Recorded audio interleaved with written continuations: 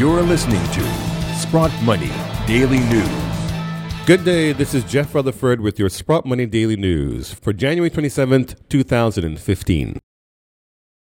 The Governor of the Bank of England, Mark Carney, has cautioned markets to brace for potential upheavals in 2015 due to the tightening of monetary policy by the U.S. Federal Reserve, which significantly reduces liquidity across the markets. Speaking at the World Economic Forum, he noted that the current state of the financial world has yet to face its first real threat. He went on to say that the convergence of monetary policies in the U.S., Britain, Europe, and Japan may ignite more fires in the currency markets that will be felt globally. Carney said British regulators have taken steps to clean up UK banks to be better prepared for the giant shift in international currency structures, but there are inherent risks to these changes that are difficult to create contingency plans for. While addressing the top-tier central bankers at the forum, he expressed his dire concern about the illusion of liquidity that exists in a number of financial markets and how that illusion is gradually becoming disabused. He added that the flash crash in the U.S. Treasury market in October of last year was a wake-up call, even if the losses have not been significant up until this point. Carney also defended quantitative easing, as many have criticized QE for the creation of asset bubbles that lead to rising inequality without doing much to boost the real economy. He defended the policy, saying that all monetary policy has distributional consequences. Greece's election yielded a historical outcome on Sunday in which an extreme leftist party determined to end Greece's dreaded austerity program was victorious in the country's parliamentary elections. Many are bracing themselves for the confrontation between the newly elected Syriza party and Greece's international creditors. The leader of the party, Alexis Tsipras, has vowed to end what he calls the 5 years of humiliation and pain since Greece was bailed out of bankruptcy in 2010. He told supporters that, quote, the verdict of the Greek people ends beyond any doubt the vicious circle of austerity in our country, end quote. The party fell short of its seats needed for a majority rule, which would have permitted them to govern by themselves. With 97.6% of polling stations counted, Syriza had 36.4% and 149 out of 300 parliamentary seats, compared to 27.8% for former Prime Minister Antonis Samaras Conservatives. If successful in putting together a government, Tsipras will be the youngest prime minister in 150 years, while Syriza will be the first radical left party ever to govern Greece.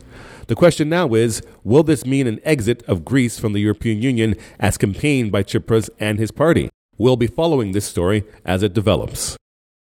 Last year, India maintained its standing as the second largest consumer of gold below China, but India's Customs Department has recently released estimates for selected major commodities for December 2014, and the figures show that India's silver imports were up 15% last year.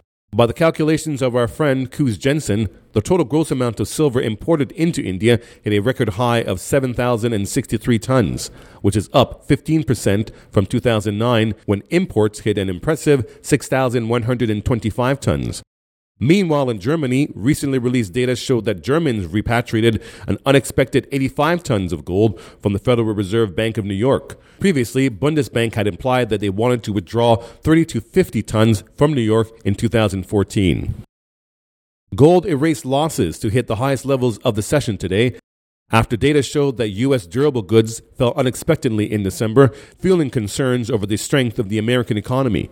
In a report, the U.S. Commerce Department said that total durable good orders, which include transportation items, fell 3.4% last month compared to expectations for a gain of 0.5%.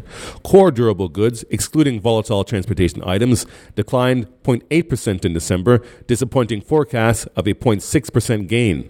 Market players now look ahead to the start of the Federal Reserve's two-day policy meeting later in the day for further clarification on when the interest rates might start to rise. Gold for April delivery jumped over 0.5% to $1,287.80 a troy ounce, while silver for March delivery gained 0.08% to trade at $17.99 a troy ounce. Platinum for April delivery gained $1.50 to $1,265.80 an ounce, and palladium for March delivery has increased by $3.15 to $783.90 an ounce.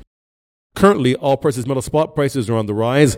Gold's spot price has risen 0.93% to $1,294.10, and silver's current spot price has gained 0.87% to $18.16. Platinum has gone up 1.04% to $1,263, and palladium has gained 0.64% to $787 a troy ounce. Well, that's what's in the news. Don't forget our weekly sale on silver Australian Kookaburra 10-ounce coins. And don't forget to submit your questions for Hugo Salinas Price, our next guest on Ask the Expert. Go to sproutmoney.com for more details. For Sprout Money Daily News, I'm Jeff Rutherford. Thank you for listening.